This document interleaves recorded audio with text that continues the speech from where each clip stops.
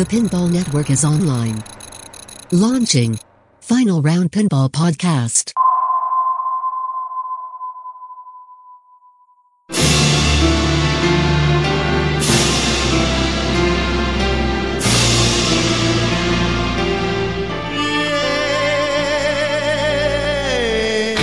It's player versus player and player versus machine. Welcome to the final round.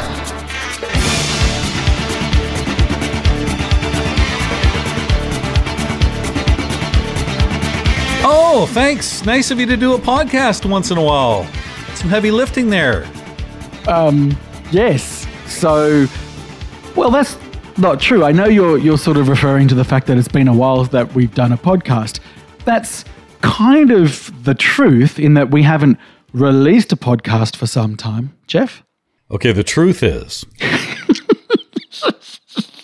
on October the 9th, so this, how many weeks ago? Almost 4 weeks ago, we recorded episode 62. And it didn't get edited. There were some things that we were kind of, is that good? Is that bad?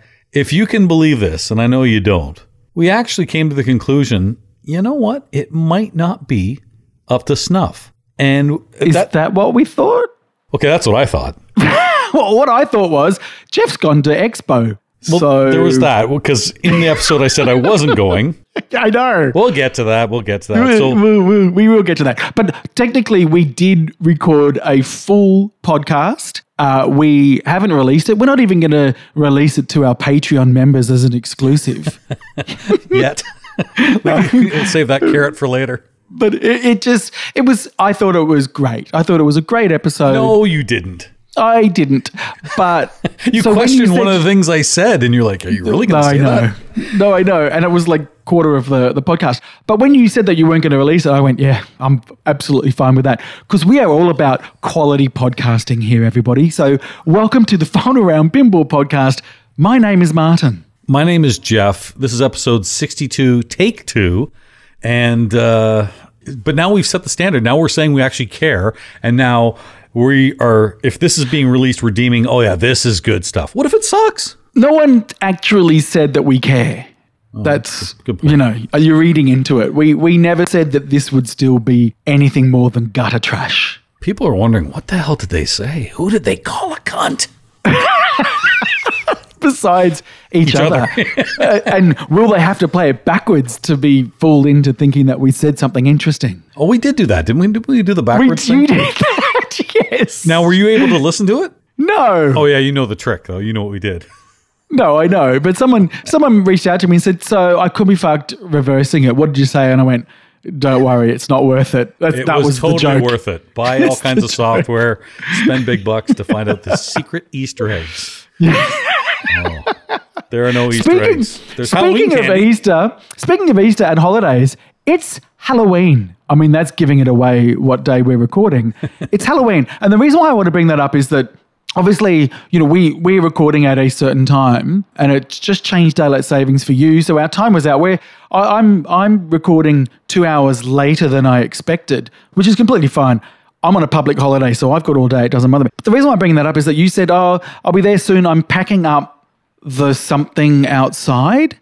And I'm assuming that you've got some sort of Halloween stand outside with lollies for people trick-or-treating. Is that correct? Lollies. What kind of shit Halloween candy is that? I mean, we had chocolate bars and chips Meth. And fentanyl. You name it. We fucking had.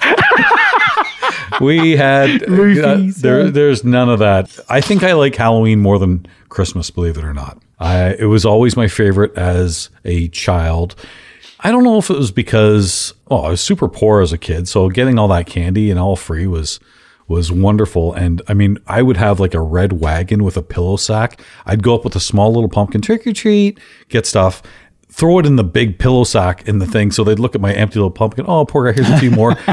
Fucking, I'm not, no exaggeration. I had candy till May one year.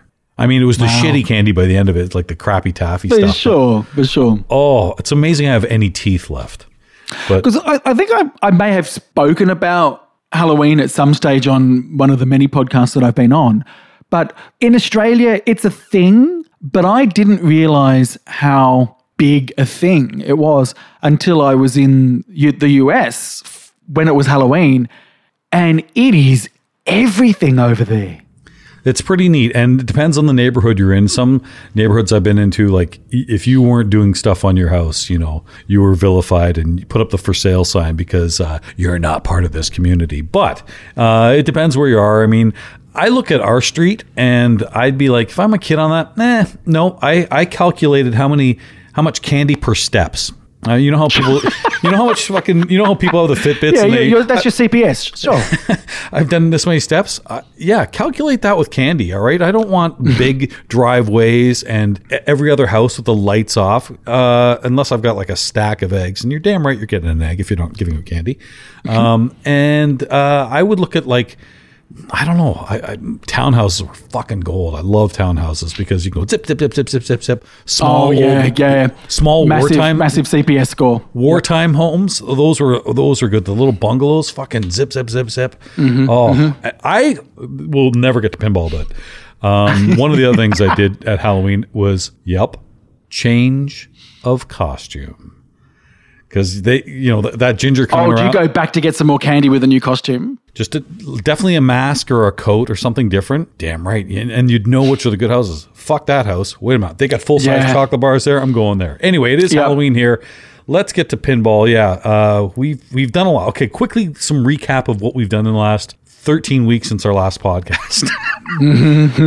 I got to mention, I did go to the UK Open and it was spectacular. And Neil McRae, we did talk a little bit on the podcast that never aired, but I do have to give a shout out because Marty, I got to tell you, I go to a lot of tournaments. That was the second best tournament I've been to in over 12 months. What made it so good?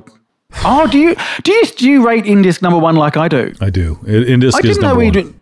I didn't know that we'd actually synchronized on that because it was a bit controversial when I came out and said it that I thought it was better than Pinburg. But obviously Pinburg's not around. But Pinburg was my favorite social event. My favorite tournament has always has been Indisc. Old Papa was pretty special too. That was maybe the all-time greatest. But Indisc has the tough tournaments. They have several different tournaments. They have a lot of games. It doesn't have the biggest expansion of free play area, although every year it does get better. But the games are top-notch. The stream on IE Pinball, the Never Drain software, with Carl, with Jim, with Bob, with Jay, with all the people do, Moto, all the sponsors, and it's a fun time. And what made the UK Open was that's Neil McRae's favorite tournament too. So he modeled as much as possible after Indisc. It was the UK version of Indisc. They had high stakes, 2 classics, big main event, great streaming, backhand pinball. Mark came from New York to do that. It was good. So good. Yeah. Yep. How many machines were there? Okay, so that's, when you go to Indisc, you're like, wow, look at that. There's like 16, 18 machines in the main bank, and they've all got big screen TVs on it, and so you can see it as you're watching, which is another real cool thing about it. But UK Open had more. I think they had 16 in the Classics bank, whereas most Classic tournaments, you're happy if there's 8. Indisc, I think there's 10, 12, maybe 14. I think this was 16, 18. In the high stakes bank, I think there were 12 and your best 5 games counted. So you didn't have to play this one if you weren't a fan of it. You could pick and choose. Oh, it was so good and top-notch games. So we've actually not talked about your results in the UK Open. And it's interesting that you say that they've got the Classics tournaments because I think one of the first times I ever met you was in the queue at Papa, the last Papa, in one of the Classics tournaments. I think there might have been 3. Yeah, there were. Yes. Yeah. Yeah. And I just remember seeing you always in the queue for Classics. And I believe, I don't know whether it's because you focus on Classics, but I just think you seem to do much better in Classics tournaments. That's just my observation. Results seem to agree with you. That UK Open, the one Classics tournament, and there were 150 people there. There were Daniele Acciari from Italy, Peter Anderson, former number 1 player, just all kinds of incredible European players. Even Levy and Greg came from the US, and it was a good time. Our good friend Howard Dobson, lots of fun. Howard.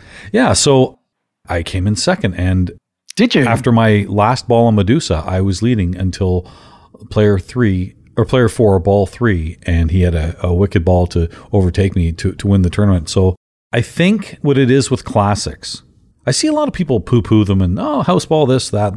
There are house balls, but usually the house balls happen on EMs, and you get 5 balls to kind of, okay, so I had a house ball there, maybe 2, you can get around it. Most EMs require a little different kinds of nudging. You have to trust your flipper skills, your dead bounces. Live catches aren't as big in some of the classics games. So it's amazing how many times I will, on a game like Space Shuttle, not flip and just kind of know. I don't know if it's just knowing where the bounces are and knowing, like, how many times have you played a game where you see it hit a sling or a top of a sling and say, that's gone. And then maybe 2 seconds later, you know it's gone.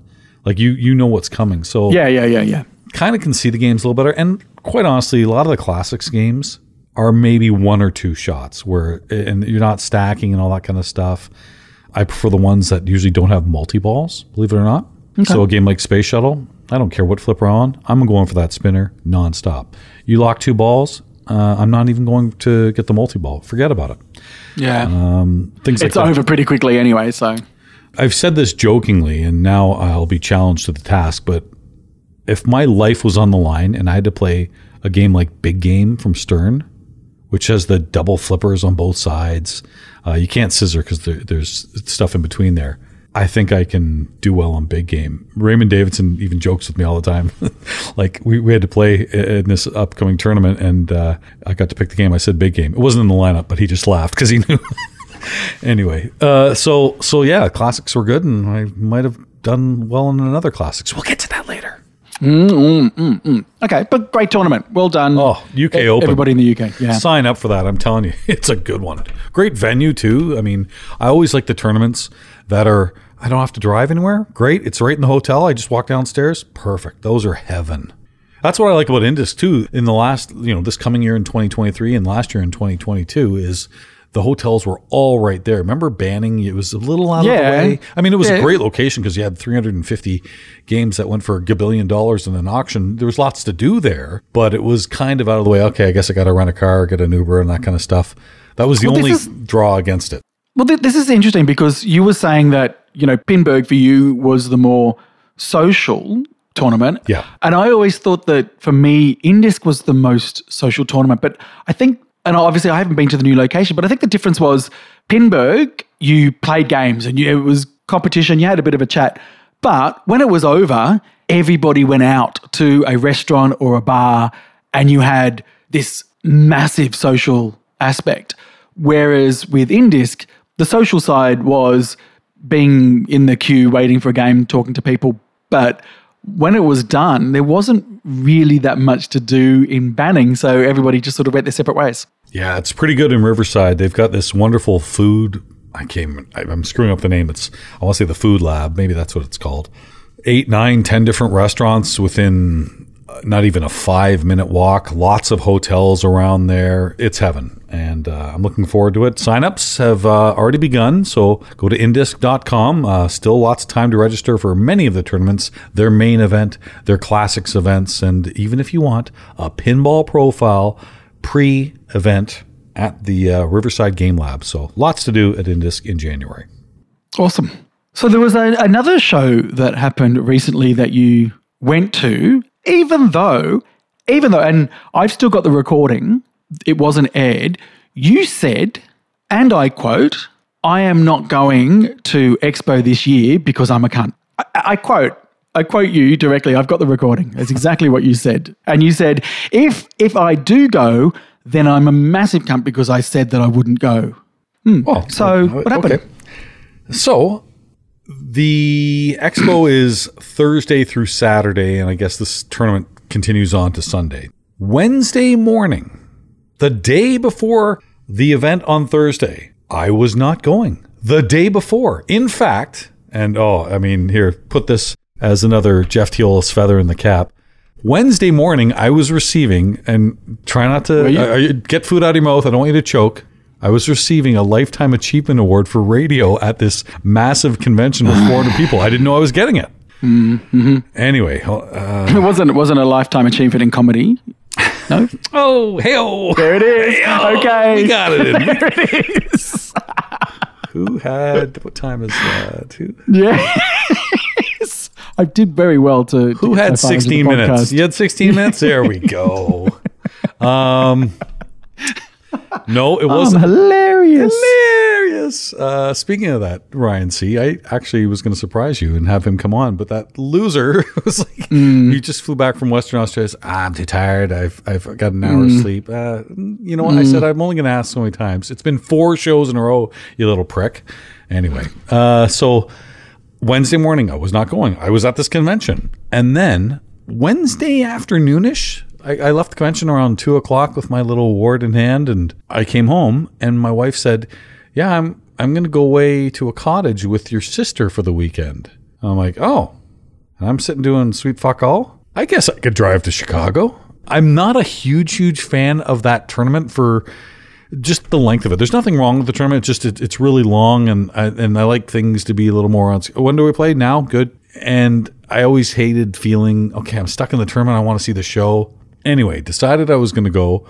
You don't even believe me. I drove Thursday night at 3 a.m. to go to Chicago. So that's how. How long's the drive? It's about 5 hours? 7, 8, 9, Okay. 9 after a couple of naps. I got there at like maybe 1:40 in the afternoon. I'm pretty bagged. I pull up to the driveway. I see Josh Sharp. I'm like, hey. And he's like, I'm just going to get lunch. Do you want to get lunch? I haven't even entered the building. I'm like, yeah, fuck yeah, let's go get lunch. I was humming on like, do I really want to do this tournament or not? Anyway, so we went and grabbed lunch. Here's the shocker. He paid. It's all that movie money that's coming in. Oh, there's that too. So anyway, that's what decided that. And what you're actually talking about before we get back to Expo was I was just out that way the week before in Indiana because I couldn't. This is what was on the old show that you didn't hear. I couldn't go to the Hamptons because the Blue Jays were blowing their playoff chances against the Seattle Mariners, and that What sports is this football? baseball. So Okay. part of my job is I cover that for our radio stations. That coincided with when the Hamptons Film Festival was. So I'm like, oh shit. But I promised Roger, I said, if I can't go to the Hamptons, I will go to the Indiana, it's called the Heartland Film Festival. I'll go to that on a Tuesday. And I did.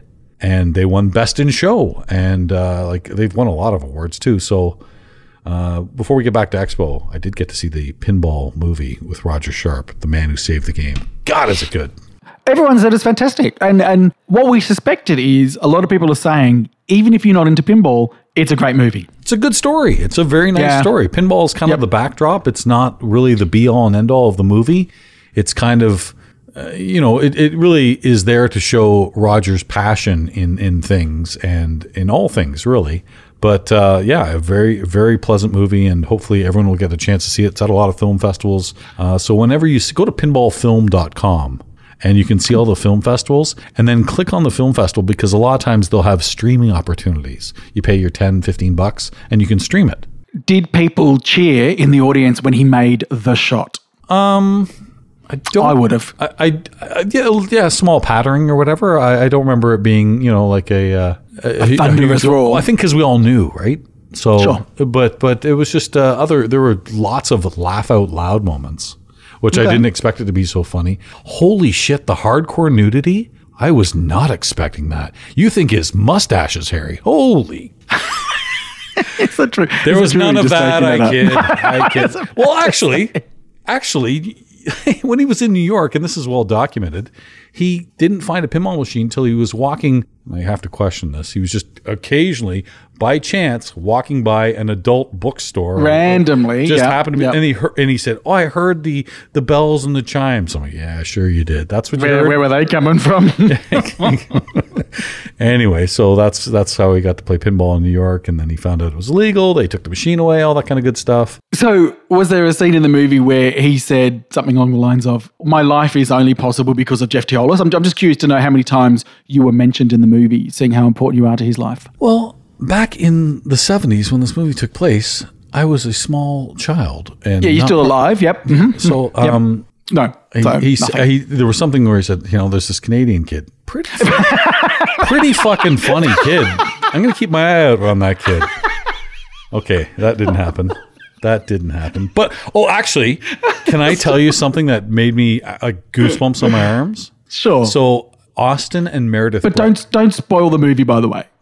But yeah, keep going. Okay, whether or not he makes the shot. He makes the fucking shot. There's no spoiler alerts. It's a story. You know the story. That's what made the movie so good, is that you already knew the story, and it was everything that was filled in between that was wonderful. The relationship with Ellen and Seth, and I loved it. It was really, his struggles in work and all that kind of stuff.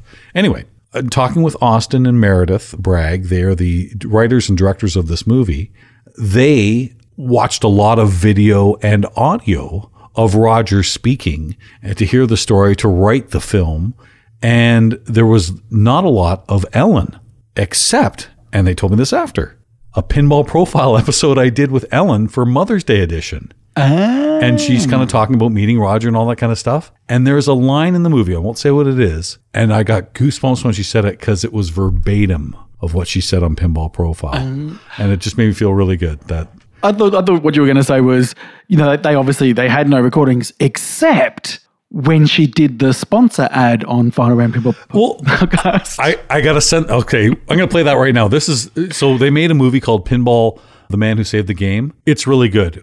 Marty and I had a way better idea, you thought, for a TV show. It didn't happen. Here it is. In a world where one man's single action can change the course of history.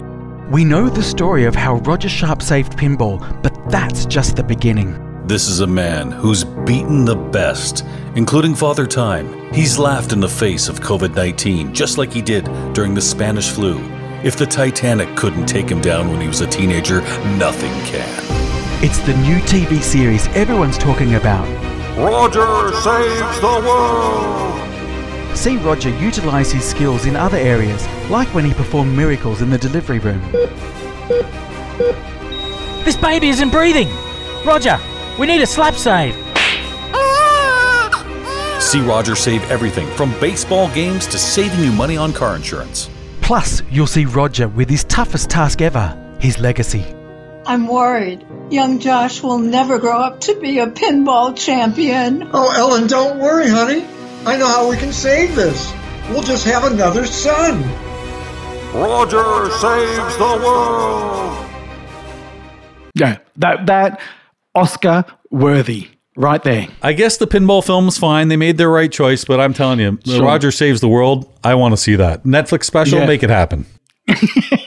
Absolutely. Okay, so back to Expo, please. So Let's talk about you it. must have got pissed. So I ran into Raylene and Dave, Hashman and Danger Ray from the Melbourne Silverball stream, they're very, very funny. I've watched them several times on stream, and they'll be on stream for 5 hours and may get in 3 pinball games. Oh, you are being very generous. That's very the best part of generous. it. They're just shooting the shit. I love it.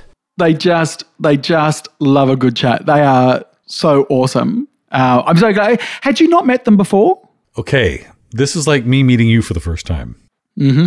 Me meeting you for the first time was at Papa. You came up to me. I was trying to talk to Jordan Treadway, young whiz kid. I think he won the B championships. And you came in there like a dirty shirt. Hi, I'm Marty.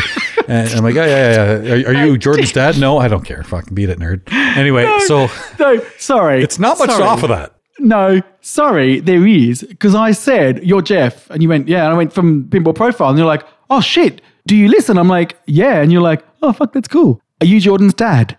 So that's actually how it went. So, even though you said I just sort of got in and paid you a compliment. So you liked me immediately. I did. Well, okay. All right. Here's the truth. That was maybe, honestly, only 6 months into Pinball Profile. Like right now, here we are in November of 2022. I'm now starting my 7th year of podcasting. This was going back to 2017. So I'd only been doing it for about 6 months. So I was shocked. An Australian. And Head wasn't around at the time. No, that's true. So wow, you've actually heard the show. I was shocked. So yeah. I should have, but again, so many fucking people came up to me. I just couldn't keep track of all the fans. No, anyway. I know. I was just one of many listeners. I felt like shit when you told me that after. Anyway, so have I met Dave and Ray? In my mind, no. But in the truth is, they were actually at my Pinball Profile World Tour event in Australia. I forget who won it, but yeah. they were there. But they also said they came late. Sure. Okay. There were 47 people there. Yeah. Okay. And I was loaded. So I'm sorry I don't remember. I feel bad, but I said next time I come to Aussie, we're definitely doing an event there. Oh, speaking of which, I know that twat friend of yours, Ryan C., and mine, he wants to hold, I guess, the Victorian State Championship there. Sure. Did you hear about this? No. Well, Dave's telling me all about this. He's like, yeah, but there's some glare on the lights. Can I change some of the lighting up on your ceiling? Well, Ryan's like 5'3" on a good day. Mm-hmm. He's going to get up there and they're super high ceilings. Yeah. It's not happening. That's an accident waiting to happen. Oh, you never know. Just hire a scissor lift for the day. Easily get it done. But yeah, no, I've been to his place, and during the day, the glare is insufferable. Well, I just find it funny that, hey, can I come to your place to hold the Victorian Championships? Oh, and can I rearrange your lighting? How about... Can I change the pitch on your machines? Can I turn the tilts off? It's not going to happen, man. Walk away. What a dick. Walk away. Anyway, Expo. So you got to see Dave and Danger Ray, Ashman and Danger Ray. Wonderful. Who else did you catch up with?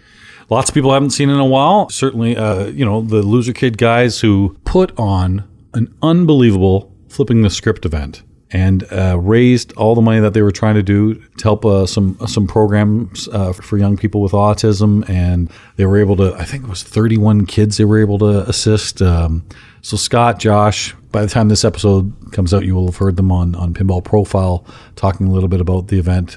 Kind of gross and sad what happened at the end there. I don't know. Did you hear about that? About stuff getting stolen? Yeah, a few booths. So they were out. So that's the one thing about Expo. We'll jump back to Loser Kid. The Expo this year, after 2021, which was, again, just coming off of COVID. Sorry, but thanks, Ian. It was a new facility. There were some concerns about, the seminar room, it's separate, it's expensive, it's not included. The vendor booth and the free play area are two separate and one's closed. They fixed everything. Like, the seminars were free for everyone. The whole area wasn't divided into two. So you want to see Stern, you want to see Jersey Jack, you want to see American. Spooky was even there. You want to see Weird Al, Multimorphic was there. I got to play Fathom. Everything was all around. Of course, the TPN guys were there right beside the Poor Man's Pinball Podcast flea market, which was the funniest thing to see. It was just the dumpiest. It was perfect. It was right on point. Anyway, so many good vendors, but it was all available and extended hours. So in years past, you'd have to wait Thursday till 5 o'clock at night, and you're like, seminars are on at 10. What am I going to do? So everything was open a lot more, extended hours on in the play area. It was really well done. So Flipping the Script was there. They were doing their long broadcast thanks to great help from George Fisher, and the Loser Kid guys had all kinds of guests. But they were auctioning off a bunch of their prizes, and some of them actually got swiped. I know. And Brian Allen from Flyland Designs, his art's fantastic. He had about $2,500 worth of stuff that was taken. So it must have been on the Saturday night. My understanding is that the vendors pretty much left at 11 o'clock, but it was still open till 1 in the morning. So there was a 2-hour window where somebody just must have backed a truck in and just went through all the vendors' stuff and just filled up a truck and left. It wouldn't take much for a couple of people to say, okay, be on the lookout, just cover, 2, 3 guys, 4 people, keep an eye, see anybody, and just somebody sleight of hand slipping small shit in there. And it's gross, it's disgusting. I feel sorry for the vendors because they had to work longer hours, but for the benefit of hopefully them and definitely for Expo and the patrons. But a lot of times, if they had big displays, how do you hide it all, right? You'd see blankets over top of things, but it still didn't mean things could get moved. It's sad and it's scary. And well, it's a pinball event, and you just think pinball people are good people. It wouldn't happen. And we had a discussion about it at Haggis, and if we had been there, we thought about all the stuff that we would have left behind in our booth that would have gone. It would have been a lot of valuable stuff. So anyway, that was a bit of a sour note. My understanding is they only had cameras on the exits, nothing in the actual hall itself. So finding who did it is going to be very difficult. I guess if you've got a lot of valuable stuff, you're probably going to have to buck up for your own security for your own booth. See, it wasn't really an issue for the big guys, the Sterns, the Jersey Jacks, Americans, and Spookies, and everyone was there.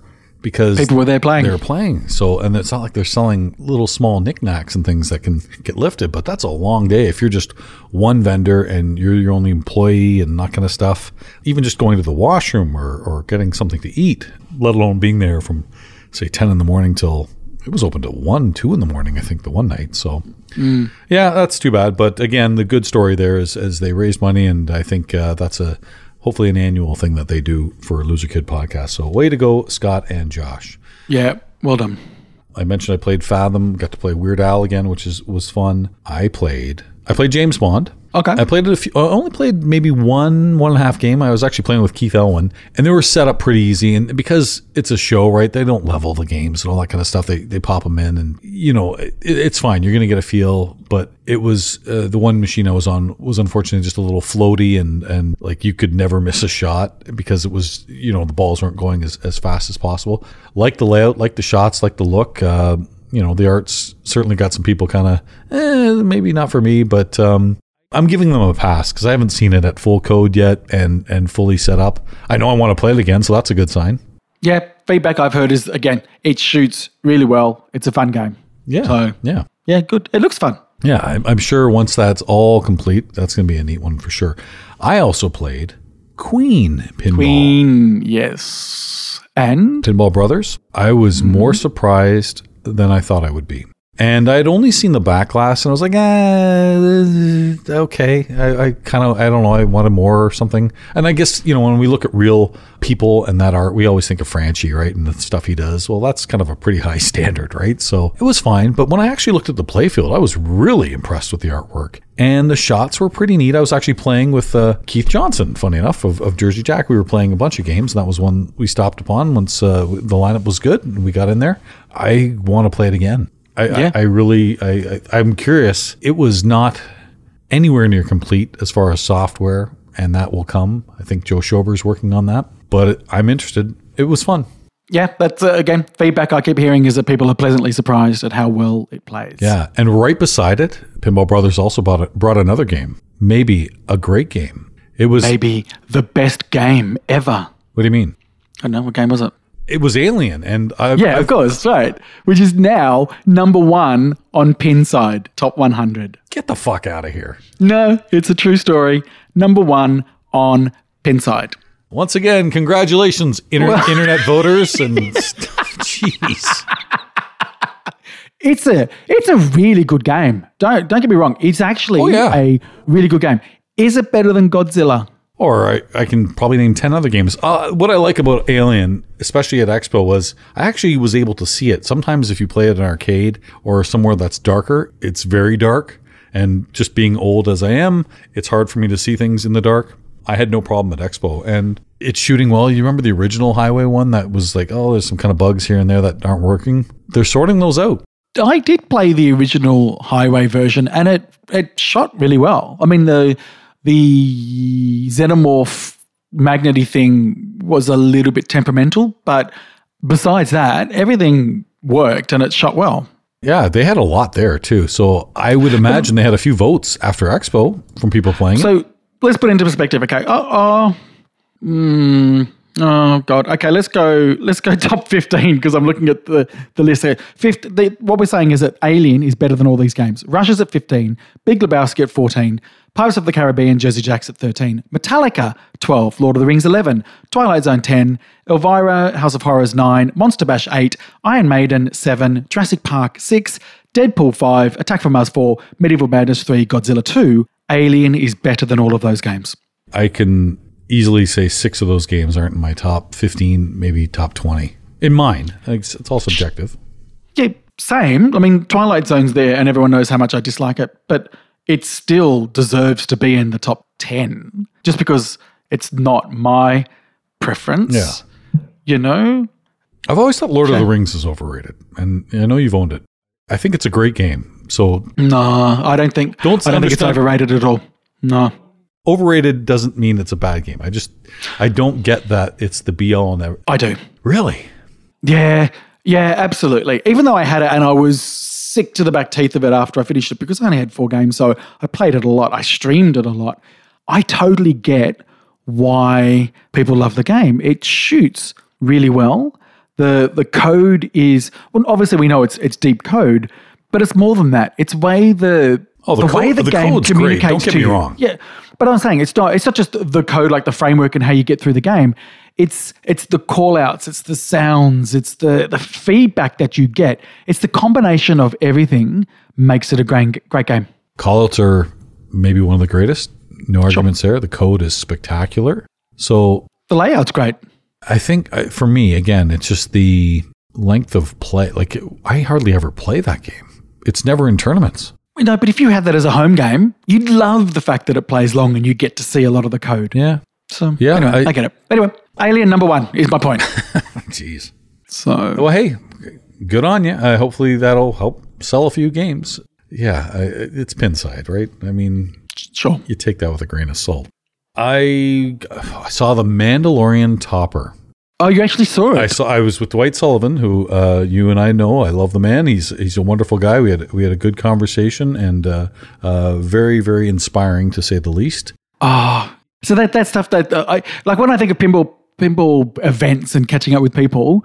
Like when you say Dwight, I still just remember him coming to Melbourne and just having a good chat with Dwight. He's just one of the best people in pinball. Really is. Well, you're right, because he's one of the most passionate people I know about his craft. Big time gamer. I mean, just legendary. I saw our buddy Joe Lemire talking to him about gaming, and they were just having a good old laugh about. They were going deep, way over my head, but you know, they certainly knew that side of it. And he has that kind of passion when it comes into his games. And I have said on this program, sometimes I don't understand his code, and that doesn't mean it's bad. It means I guess I got to learn it. I'm going to give you a perfect example. So in this Expo tournament, they had a bunch of Mandalorians. And I pulled Lewis Bevins, who's from Pittsburgh and one of the smartest people I know when it comes to rules. And I've said this before, I'm going to say it again, one of the best, I know I put you in there as well, but one of the best pinball commentators. Oh, yeah. He is absolutely fantastic. He also has my favorite pinball laugh. If you ever see him play a game and he drains, he'll laugh himself off. You know, I know it's probably painful that he's draining, but it's a funny laugh, and it makes me smile. And he's such a good spirit, and he's a good sport. But I know he knows rules, so I'm like, come on, teach me Mandalorian. Because I really didn't know. I've heard the old Senalorian thing. And he kind of told me about the playfield multipliers a little bit. He told me about bringing in the modes with these multi-balls and stuff. And I'm a dumb fucking guy. And within 5 minutes, it clicked. I got it. To the point where if I had to choose a game with my life on the line, with Led Zeppelin there, with Rush there, with Avengers, all games I own, with Godzilla, which I love, with Jurassic Park, with Guardians of the Galaxy, my life on the line, I would have picked Mandalorian.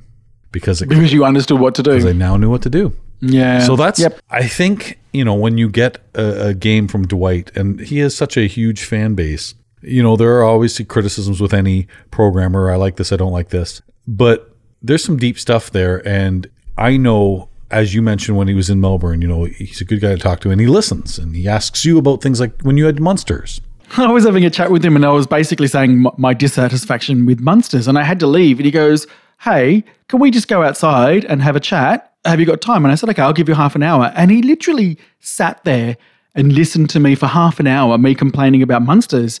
And he was just like, oh, cool. Okay, that's interesting. Okay, cool. And just like taking notes. Yep. He doesn't need to do that. That's not lip service if he's giving you half an hour. No, it's not.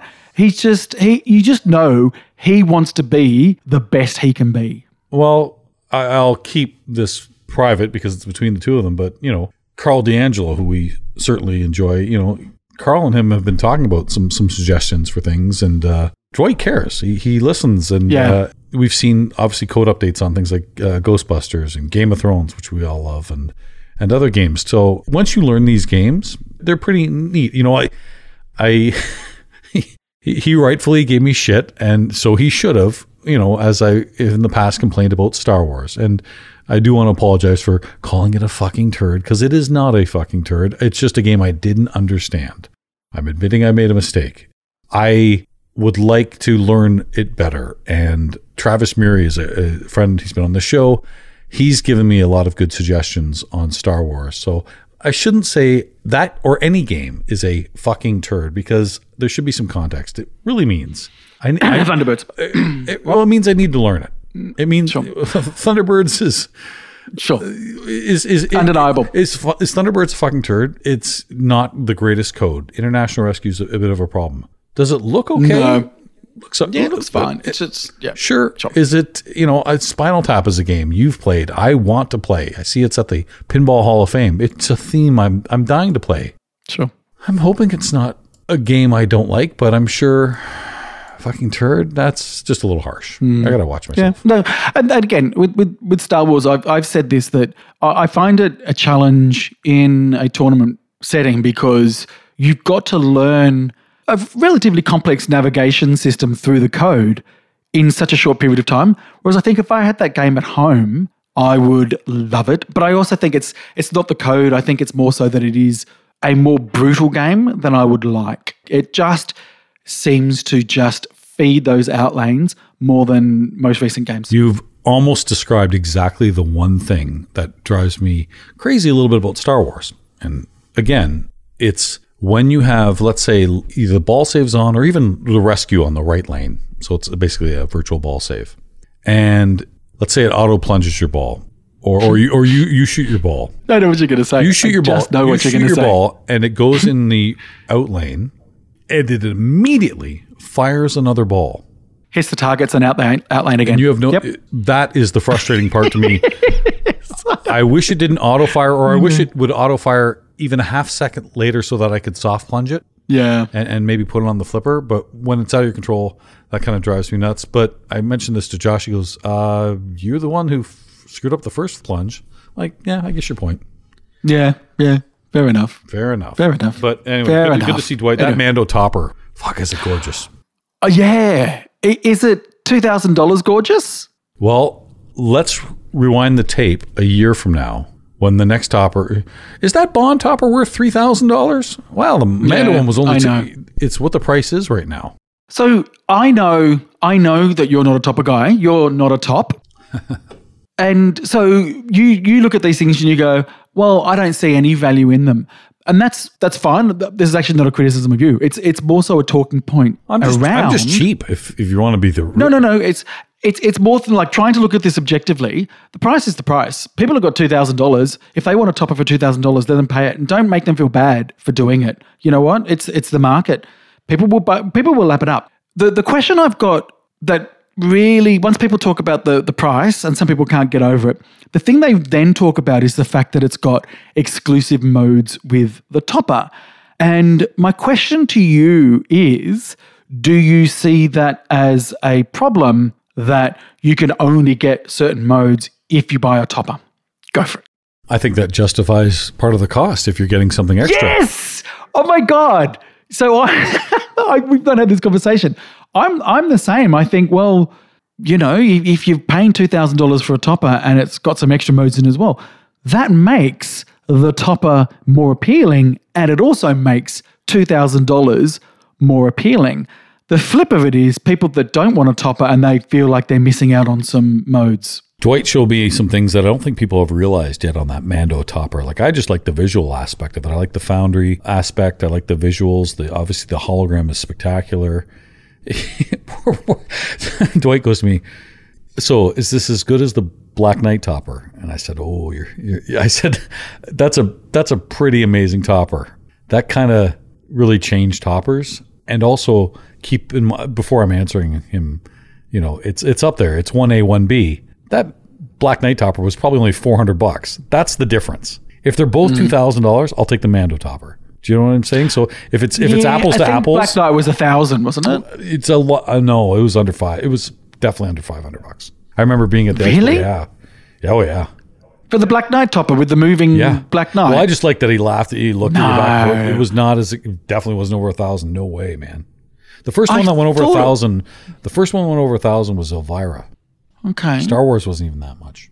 Really? Yeah. Okay. They went crazy after that. And the funny thing was, they only made so many of the Black Knight ones. So there was that aspect of it too. Anyway, 1A, 1B, I did say to Dwight, I said, if I have to pick I have a Zeppelin LE, I don't even have that, which is a very cool topper. Don't have it. Won't buy it. Again, part of being cheap, but it just doesn't do anything for me. There's no modes. There's nothing extra to it. But if I had to pick 3 toppers of all time, my 3 toppers would be, it's Black Knight. That's pretty cool. I would put Mando in there. And the Chicago version of Attack from Mars is pretty decent. Yeah. Those are my 3. Yep. Those are the 3 that make me go, that's something I like looking at. Yeah. Batman's pretty cool, but it's just plastic. It's got a cool light. Yeah, I would agree. I think that the Attack from Mars one is just looks like you're getting a lot for the money with that, just because it has the chunky figurine. That figurine looks money. Whereas whether you've got others that might have better lighting effects, they are just acrylic that it's been printed with some light shows. Yeah. And that's why when you look at the Black Knight, it's got animatronic Black Knight. And then when you look at the Mandalorian, it's a hologram, okay? Which, if we're honest, hologram technology is not expensive. But here's what it is. Here's the magic. The magic is what looks like it's worth a shitload of money doesn't really cost a lot of money. And what you're not seeing there is obviously the program that goes into the hologram, right? That's money. But hologram technology itself is not all that expensive. He was showing me things with the Insider Connect, and it was showing you, like, it would show you stats on there, on the hologram, which is really cool. Yeah. I thought that was neat, but anyway, I liked it a lot. I also want to give a shout out to another topper that, does it do anything? No, it just looks cool. I really like the Stranger Things one. Oh, yeah, that does look good. I must say that does look good. I mean, who doesn't love infinity mirrors or lights or whatever they're called? I've always liked them. What's that game, Gods of War? Or have you ever seen that big old game, Gods of War? Is that Mars, God of War? That's probably it. Yep. That's a cool one. Yeah. Even Space Invaders, which is a shitty game. Yeah, Space Invaders. Nothing great. But that's Xenon? Is Xenon got one as well? No, I don't think so. Yeah. Maybe some customs do, but anyway, those are fun. Okay. Anyway, it's a great topper. I'm not going to tell anybody to go out there and buy it. I'm not going to tell anybody that you shouldn't buy it. If it were me and I had a Mandalorian, I would 100% get that topper at that price. I think I would too. Yeah. And it also just aesthetically fits the game. Yeah. You know what I mean? Some toppers. It integrates. It does. So. Yep. So, well done. Think Stern will cut us a check for that endorsement? I expect the delivery driver to be at my door any second now saying, here is your free topper and a Mandalorian machine to go with it. Hey. So. If you don't ask. Yeah, exactly. One thing I didn't do at Expo, and every time I see this, I'm like, fuck, I got to do that one of these days. And it's not exactly at Expo. It takes place during Expo. It's about 45 minutes to an hour away. But every time I see it, I'm like, holy cow, what am I missing? Can I guess what it is? Go ahead. Pinball Olympics. Yes. Oh my God. I was watching a video of it a couple of days ago. I, like you, have always wanted to do it. I haven't followed it every year, but I feel like they've added new things this year. And I feel that it is even fucking more bonkers than it's ever been before. Can you explain to people what the Pinball Olympics is for those people that don't know? In a nutshell, if you want to play pinball, you have to jerk off an Elmo. Oh my God, you do. You actually do. Or you have to put your hand in someone's, in a butt. Yep. So. Oh my God. Does that not have Final Round written all over it? It really does. I'm surprised we haven't been sponsoring this event. You think we're trying to be funny? We're not. I looked at some of the images. They're online.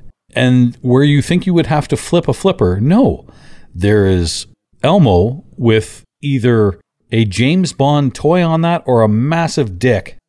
And that's what you got to pull to move the flippers. And then there's in years past they've had Xenons where you just Google it. All right, I'm just look up Pinball Olympics. Some of them.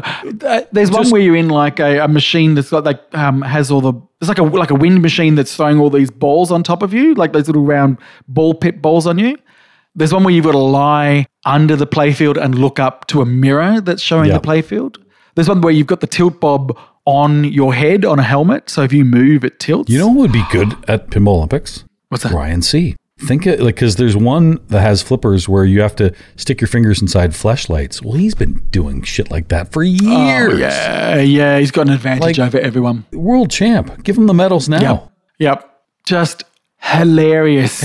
So if I was going to Expo, I would totally do the Olympics. Yeah. Just letting you know. So that's and it sells out, and it's all the tacos you can eat, and they got lots of booze and stuff. It's fun. So there's that, and there's this thing called Whirly Ball. Have you heard of that? Whirly Ball? No.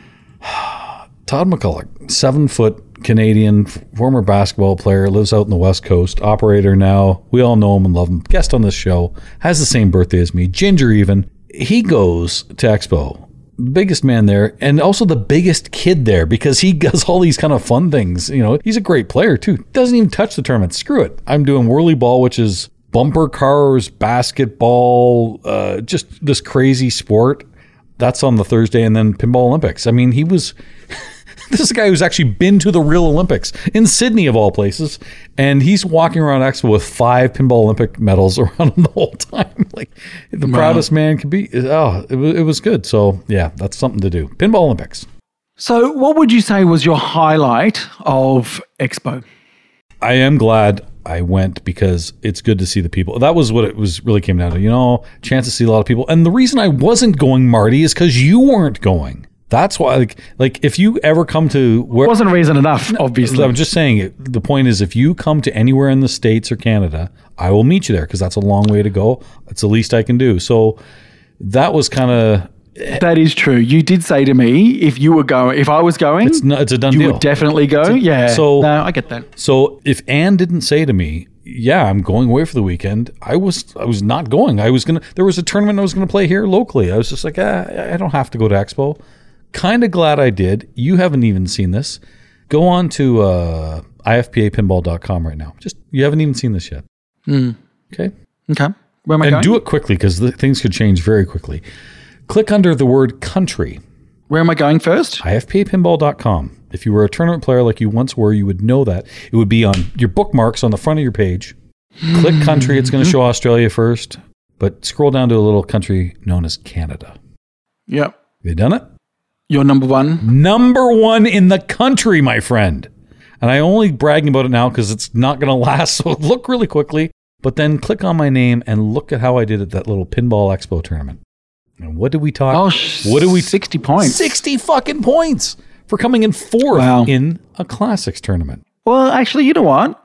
That Classics tournament that you came second in the UK, it was worth 50 points. Which was my biggest haul ever until Expo. Yeah, and number one got 60 points. So, yeah, that's worth a lot of points. I had to get in the top 4. Guess who I had to beat? Oh, and he listens to the show as soon as it comes out. It's going to drive him nuts. Beat him 2 straight games. In the UK? In the Classics tournament at Expo. Raymond Davidson. Sorry, Ray Day. I joked about, give me big game. They didn't have it. Didn't need it. I don't even remember what I picked. I think Stargazer and maybe 8-Ball Deluxe, or I can't remember. Probably, I know it. I do know what it was. It was a Space Shuttle. And Stephen Bowden won that. Oh, he kicked ass too. Yeah, he was good. Yeah, I bet he did. He's a good Classics player. He's a good player, period. So, yeah, for sure. So anyway, that was a big haul and something I was very excited. So I'm glad I went to Expo. Favorite thing about Expo? Definitely the people. Rob Burke, congratulations. Sure. No. The people. Okay. Yeah, obviously. Right. Obviously, we know that, right? If you listen to the current episode of Pinball Profile, I say exactly. You'll have to tell me. Well, it isn't out yet. It is. It is out just after. Okay, it's not out when we record this. It's out before we released it. There, the homebrew section. Yes. The homebrew section blows me away. I wish I could spend more time there. In fact, I'm looking at it right now because I actually had it bookmarked. I've just been looking at some of the photos from the homebrew section. These games are incredible. Like, they look like production games. Yep. Some of them. Well, but even and I'm going to boot the name. It starts with a D. It's a Japanese name. I can't remember it. I'm not even going to try to boot it. Carl D'Angelo said it was his favorite thing about Expo. It was this game, total whitewood game, no graphics on it whatsoever.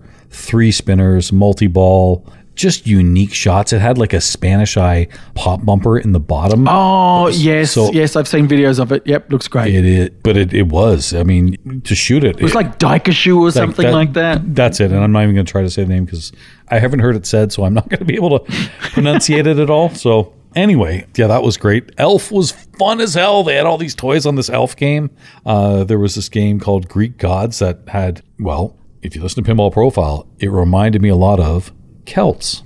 So it had the center kind of, I want to say, iPad-sized screen where it had all that information, but it did something unique on Ball 3. If you scored over 30,000 points, that screen actually became transparent, and you could see an underworld playfield underneath it. Ooh, it was fucking so cool. So yeah, that was it was a surprise. You're like, holy shit. And then, of course, the Dukes of Hazzard game from Jake Danzig. Yes. It won Best in Show, Best Homebrew. And you think, well, is that a homebrew? Because if you look, it's Paragon. It is Paragon, yeah. But it's obviously done completely different artwork and totally different rules, including multi-balls. Yeah, okay, awesome. So that was, I know Jake had a lot of help from the Helms in Arizona, and it played so good too. Can I just say something? Now that I do art in pinball as the creative director, sure, whatever. What I've seen in the past is when people do, it is a retheme effectively of Paragon. Usually I look at it and I go, the art seems a bit hobby-ish. Have you noticed that with a lot of, and I'm not talking about the ones that are whitewoods, that's fine, they haven't got art, but sometimes when they do put art on it, it seems a bit hobby-ish. This Dukes of Hazzard doesn't. It looks like people will go up to it and go, oh, I didn't know that they released a Dukes of Hazzard game before. I've got a buddy who is a massive Dukes fan. Like, he has an actual General Lee. He has an actual cop car. He has Daisy Duke's Jeep. He has more money than brains, but he's a huge collector, right? And I showed him this pinball machine. He just lost his shit. Where can I buy it? I'm like, it's one of one. You know, cut him a check. Maybe you can get it, but it's special. And you talk about the artwork. Hey, in 2022, they were very careful to remove the offensive Confederate flag that was on the top of the General Lee. They didn't paint it out. It's just never seen. So I thought that was a good artistic choice here in 2022. Sure. Avoiding just controversy, something that could be problematic. Well, yeah, exactly, right? So, I mean, I don't know if they've digitally altered that on reruns of the shows. I think there was talk of it, but anyway, it is what it is. It was what was back in 1979 or 83 or whenever that show aired. But it just would be a very shocking thing to see in 2022, and they avoided that. Sure, good on them. Freaking awesome. You know, these homebrews, and one thing at Expo is you see all these wonderful mods from anywhere. I mean, there's so many great places. Measle Mod's one I've been very close to for a long time. I love when they mod up games. Like, there's this company, and I'm going to fuck up their name. I think they're called Great American. I'm sorry if I get it wrong, but they have a black and white version of Addams Family. Yes. And a black and white version of Twilight Zone that are just gorgeous to look at. You wouldn't think it would be, but it just pops. It's spectacular. But all the mods and things they have on these games, and I noticed this when I was in the UK and playing Neil McRae's legendary Iron Maiden game with all disco music. Yep. And he told me he gets in shit when he streams it because of in this case it's Stern, but it's anybody, that end user license agreement, EULA, that we all, when we buy a game, we sign off, and it says if you mod up a games or change this and that, there's always that fear, they're going to brick the game on code updates and stuff like that. But I get that any company, in this case Stern, they're selling the game and they're promising the license holders that these games won't be altered. If you're buying a Rush game, you're getting Rush music. If you're buying Zeppelin, you get Zeppelin. But he put on these incredible, funny disco songs and even changed the mode names too. Like, they've got the disco names in there. He gets in shit whenever that streams. But when you buy the game and it leaves, I mean, I think of buying a car. I mean, people mod up games, change the rims, change the stereo, all this kind of stuff. Isn't it the same? Am I missing something? Yes, I think you're missing what's necessarily in the agreements, because there are some agreements that say you cannot alter the visuals of certain things. But people change translates. People add mods. I mean... Yeah, they do. But yeah. I mean, look, I think about it with cars, and maybe we had talked about this on the mystery episode that went missing. Expo. Was that Deadmau5, that producer, musician. Canadian. Okay, cool. So Celine Dion, Justin Bieber, Glass Tiger. Go on. He bought a Lamborghini Huracan, and he changed. He did a new paint job, and there was a meme called the Nyan or Nyan Cat, or whatever it was, and he actually changed the badge from Lamborghini to something else, and Lamborghini sent him a cease and desist, and he had to change it back. Really? Because it's in their agreement. Yep. Really? So, yeah. Is it because he's who he is and high profile, and people will see that? Yeah, I would say if anybody else did it, they probably wouldn't know about it, but because he did and he posted it up on social media everywhere, they're like, nah, sorry, you can't do that. Wow. Yep. Because he signed it, they could... I'm just trying to find out what recourse there could be. That's right. He called it the Lamborghini Huracan, as in Huracan. Anyway, yep, sorry. What, are they going to take the car back? Are they going to... I think they can... No, I don't know. Like, again, what kind of action can they do? I mean, with these pinball machines, you run the risk of software updates not working or just lack of service, certainly voiding warranties. I get that. I totally get that. You mod up a game and you're messing with the warranty. That's not in question here. But, once a game's gone and let's say it's been a few years, you want to fix it up? Well, I mean, again, it comes down to things like, Jurassic Park, for example, where people have put movie assets into the game. They did that with Guardians too. And they did with Guardians. Well, they had the video assets. They put the audio assets. Oh, that's right. Yeah. So it really comes down to how much, do you know what? It comes down to return on investment or return on effort. So if someone bought a pinball machine and did that, if the company, the license holder wants to go somebody for it, what are they going to get back? And is it worth their time? Is it worth their time stopping somebody, or do they just turn a blind eye? If everybody did it, then there'd be a problem. If Stern did it against their license agreement, then there'd be a problem because Stern is much bigger. Well, see, that's what I don't understand, because Stern, again, we're just using them as an example. Everyone has it. But how could Stern get in trouble from Iron Maiden because this guy put disco music in it? I just believe, it depends on what contracts are in place and what the wording of the contracts are. There might be some onus on Stern to maintain the integrity of the license. And, they are a vehicle to put that license out into the public under a different medium.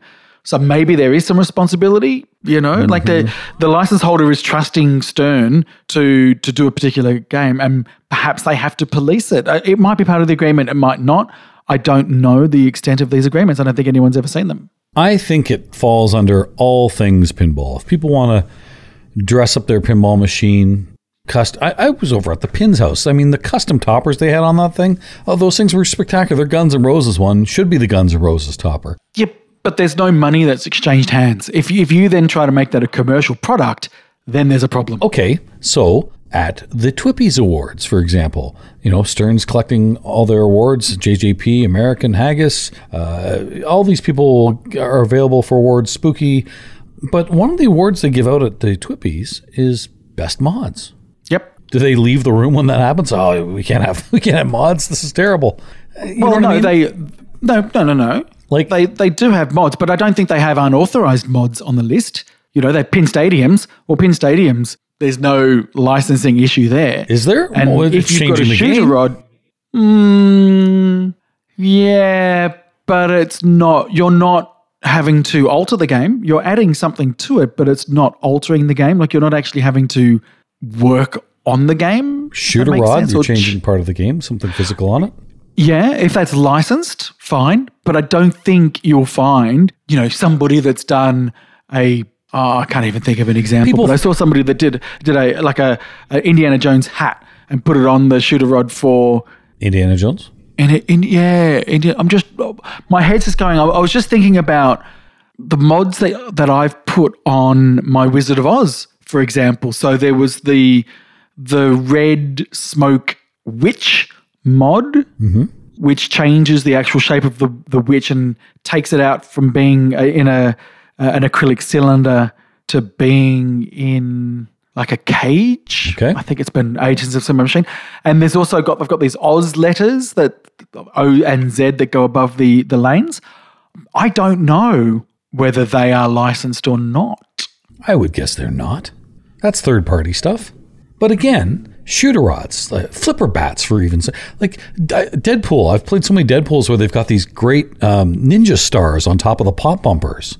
That didn't come from Stern. These are all third-party things, and they, yeah, but is the shape of a ninja star a copyrighted image or trademarked image, whatever it is? But again, I think it voids the end user license agreement. Hey, my pop bumper isn't working. Oh, sorry, I see you've added this. I'm giving a vague example, but I think it's more of it's a bit of an extreme example, really. Like again, it comes down to how much effort will it take to turn that around, and what's in it for Stern? Why would they? They would only do it if a license holder told them to, I would imagine. I think it's Pin Browser where you can. I've always wanted to change like 3 songs on my AC/DC machine. How Dirty Deeds didn't make it. I'd love to have that on, or maybe remove some of the Rock and Roll Train or whatever the far right one is, War Machine. Put some more Bon Scott songs on, whatever. I haven't done it, and I know a lot of people that have, because I thought, I don't want to brick my machine. And I'm afraid of doing that. But I would like the machine a lot more if I could change the songs. So is maybe software the bigger concern with the end user license agreement as opposed to shooter rods and flipper bats and pop caps and things like that? What do you think? I think if you're using a third-party piece of software to alter the code, that's a problem. Yeah. Don't you think? Oh, sure. Take that outside of the pinball world.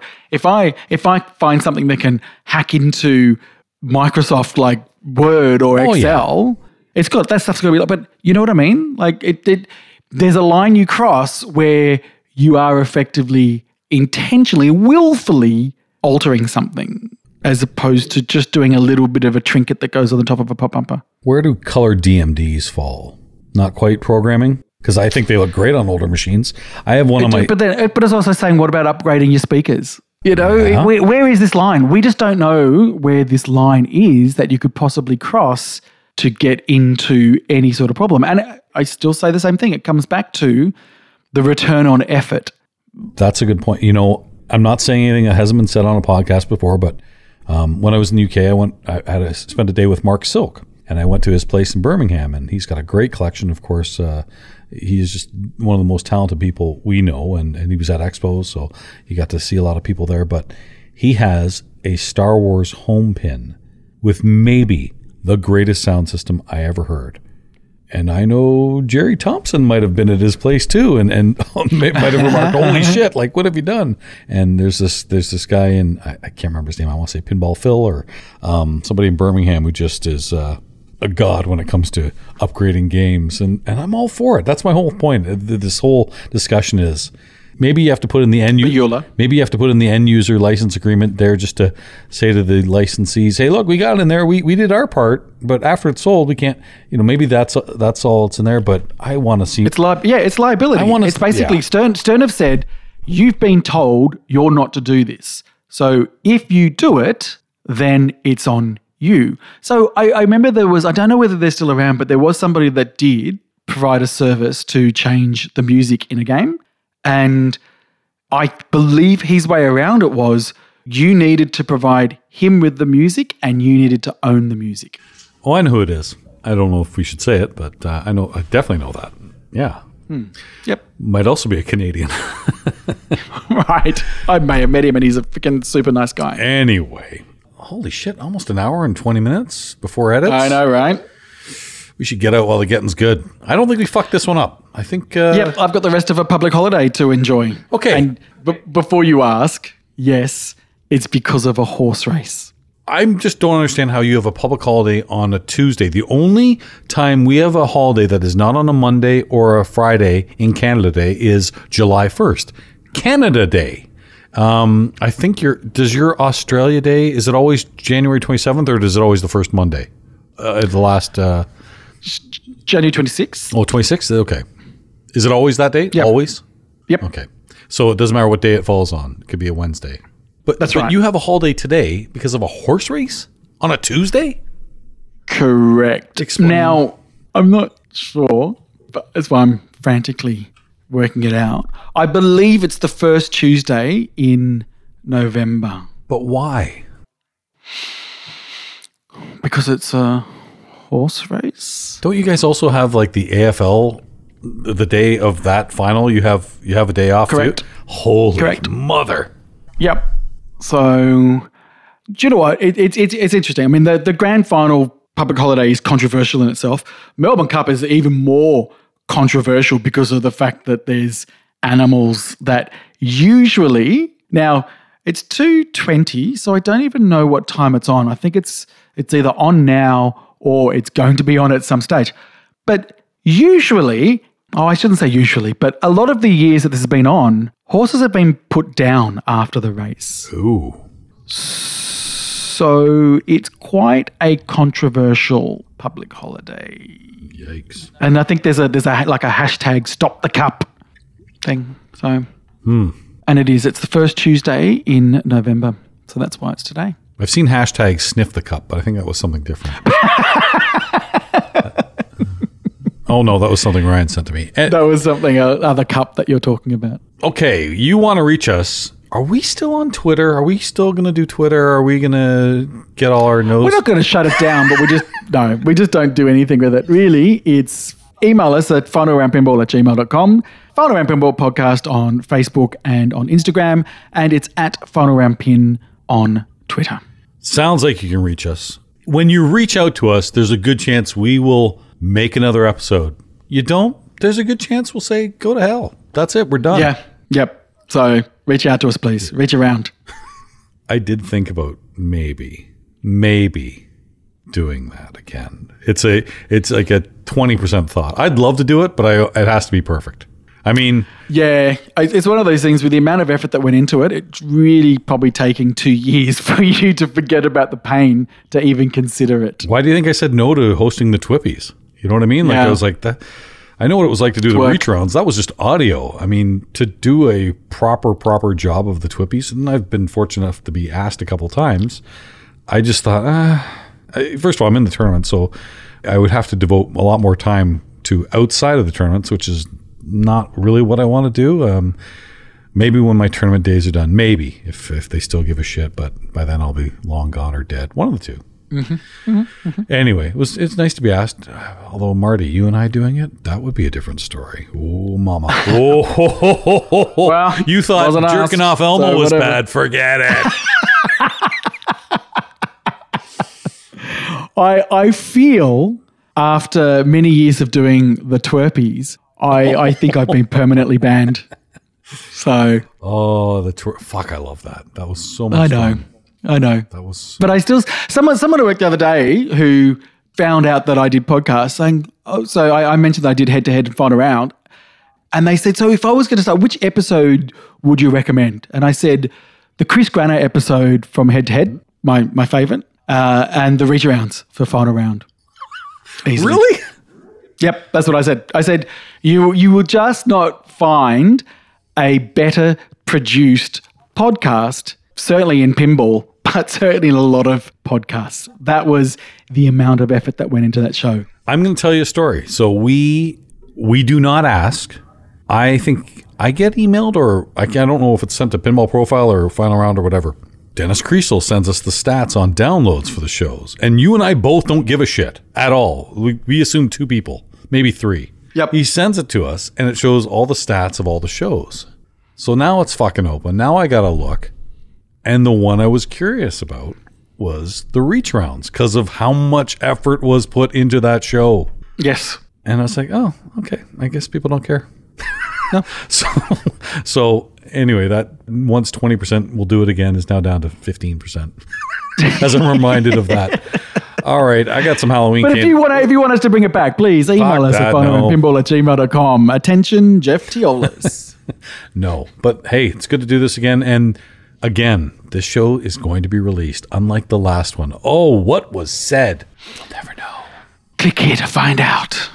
All right, Marty, take care. Thanks, everybody. We will speak again to you soon-ish, possibly. I don't know. Look, if we don't do a show by now, I'm sure there'll be a head-to-head before Christmas, so you'll get your Marty fixed. Yeah. You'll get your Marty Christmas fixed. time. For sure. Thanks, everyone. Later.